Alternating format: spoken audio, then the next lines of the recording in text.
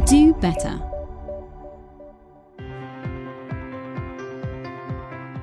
Welcome to Do Better Podcast, a digital content hub from ESADE, built for minds interested in doing better.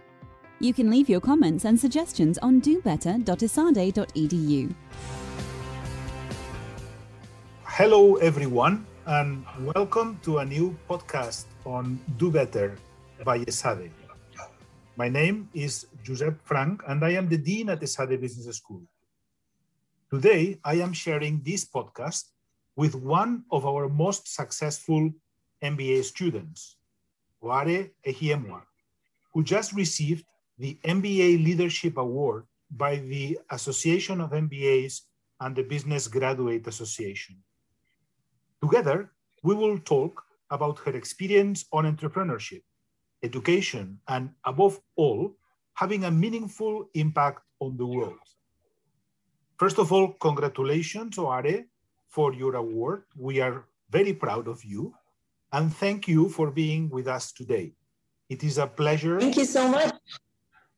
It is a pleasure to share this podcast with you. So let me ask you a first question. The MBA Leadership Award by the AMBA and BGA is a recognition to your impact in the business world. Could you please tell us a little bit about you and your project? Sure, thank you so much. I'm super thrilled to have received this award in recognition from AMBA and BGA. So just a bit about myself. I'm Nigerian. I am a proud returnee to Africa. So I left Nigeria in 2012 to get an MBA degree from ESADE, but I always knew I would return home. For the longest time, I've been very passionate about youth development, just helping people achieve their full potential. And I don't like seeing potential, go to waste. And in Nigeria, unfortunately, we have a population of about 200 million people, 64% of which are aged 24 years and younger, but we have a very high unemployment rate.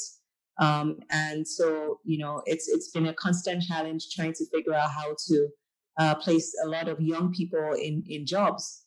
So at an early age, I decided to start my career in human resources following my undergraduate degree. I did human resources for 6 years, but then I started to feel restless. I felt I had a capacity to do more reach more people on a larger scale. And so that's kind of when I decided to leave and go to ESADE to do an MBA degree.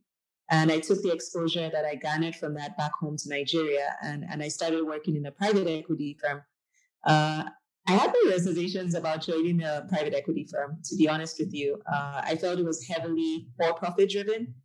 And, at first I wasn't sure that it was something I wanted to do, but I was attracted to the role because it was a dual role. So in addition to working in external relations, I was also going to be responsible for managing a foundation that they had created to fund local NGOs in Nigeria. So I did that for about 3.5 years, and it completely changed my view on finance. So now I'm fully aware that finance can be used as a tool for good. But then I decided to resign and start OPL Academy. And that's what I've been doing ever since. And OPL stands for One Precious Life Academy. So it's been an interesting journey so far.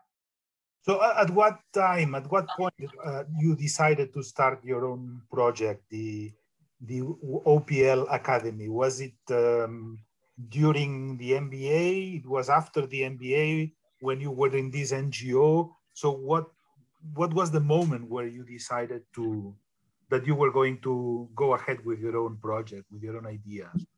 Yes, definitely. So I think it was about a year before I resigned from the private equity firm I was working in, that I really started to think about the concept of OPL. And, I was earning a 7-digit figure at the time. And, I really was living very comfortably. But I kind of felt that I wanted to be on the ground, making impact at the grassroots level. And so that's kind of when I decided to leave to start OPL Academy. Okay, that's a fantastic project. And you are giving access to training and job opportunities for construction professionals in Nigeria. How is that changing their lives and changing the Nigeria society? What is the reward for you?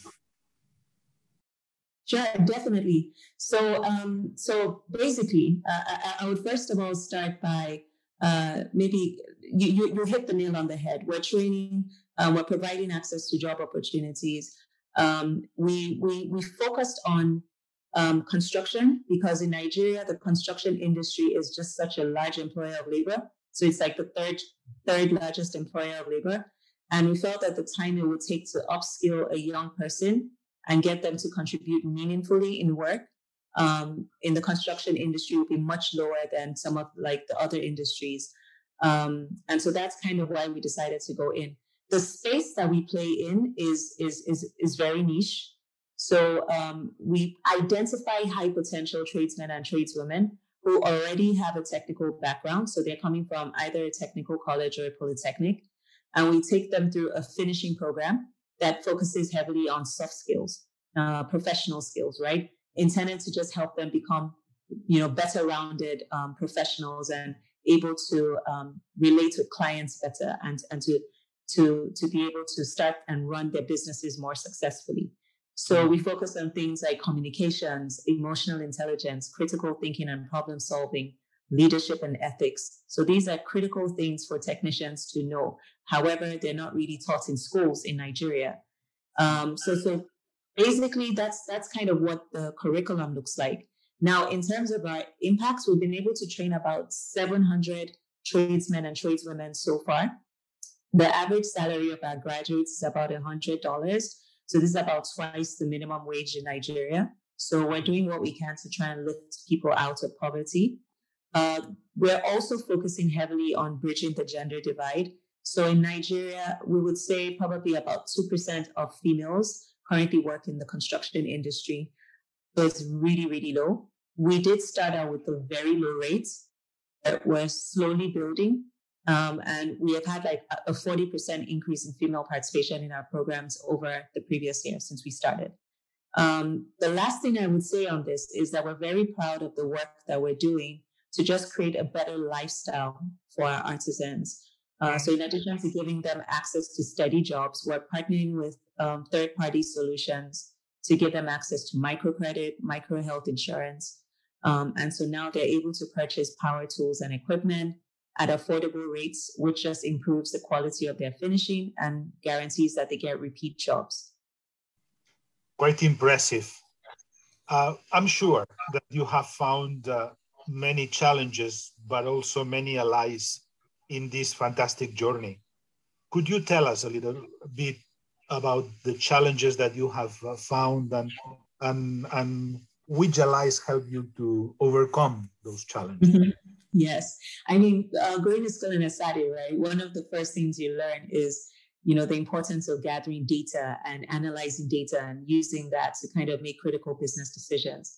And so I definitely was wearing my MBA hat going back home and trying to see how I could, work in this space. Unfortunately, in Nigeria, there's very little access to data. So it's one of the major challenges that we do have.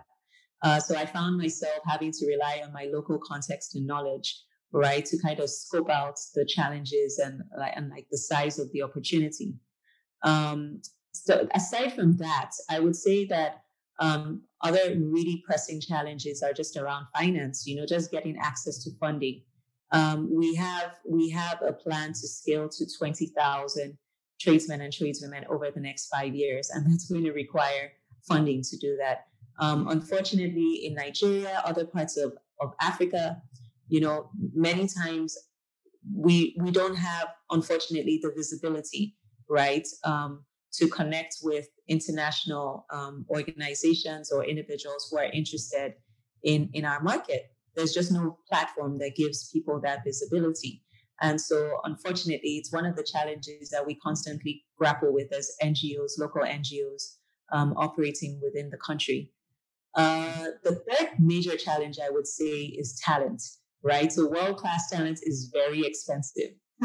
So we're having to find very creative ways to partner with individuals and organizations to get access to what we need.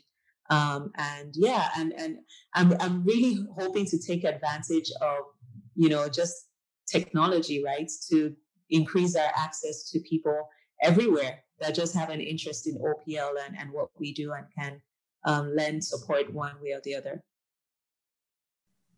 Good, very good. You were mentioning that you came out from ESADE, looking for data and analyzing data before making any decision.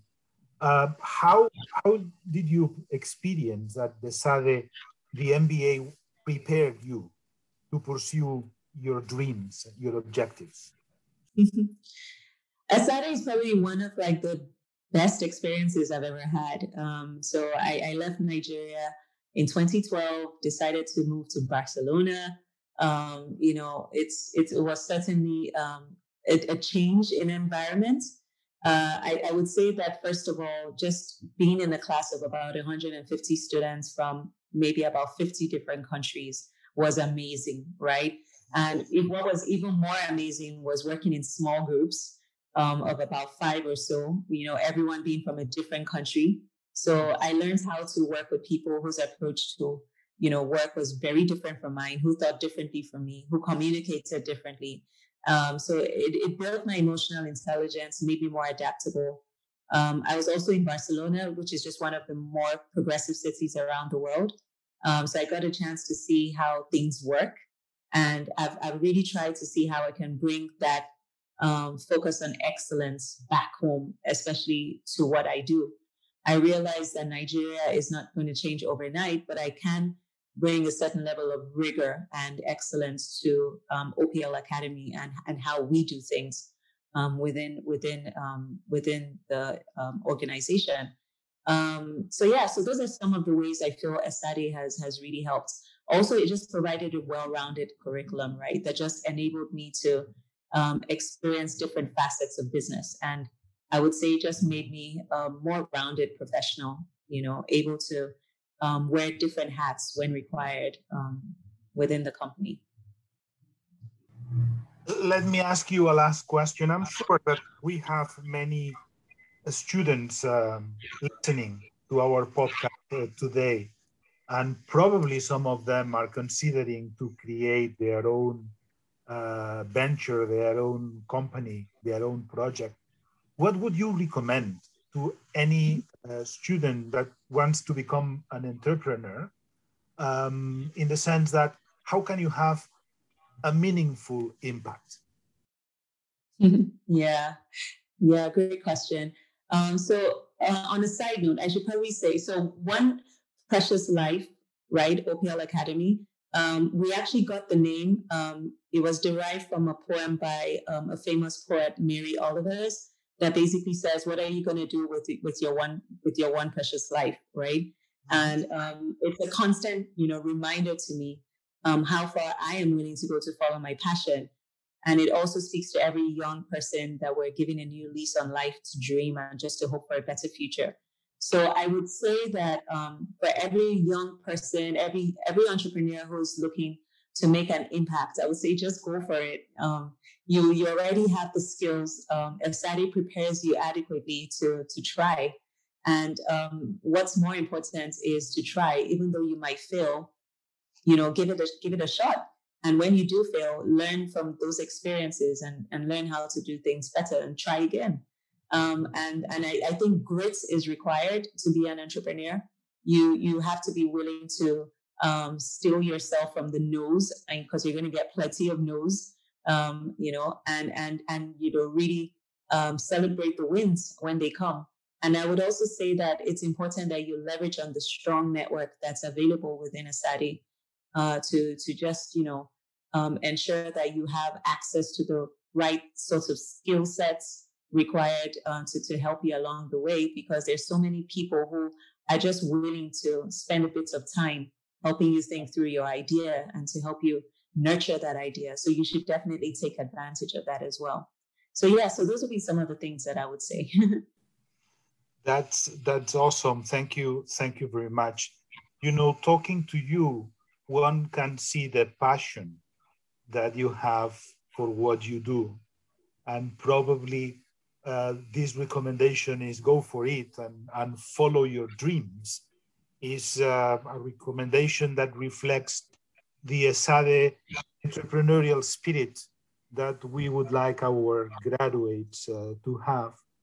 As an organization who's preparing professionals, we have the aspiration of having a positive impact in society. And there is no doubt for me that you have achieved this. I mean, you are doing a fantastic project. This One Precious Life is really being a force for good in Nigeria.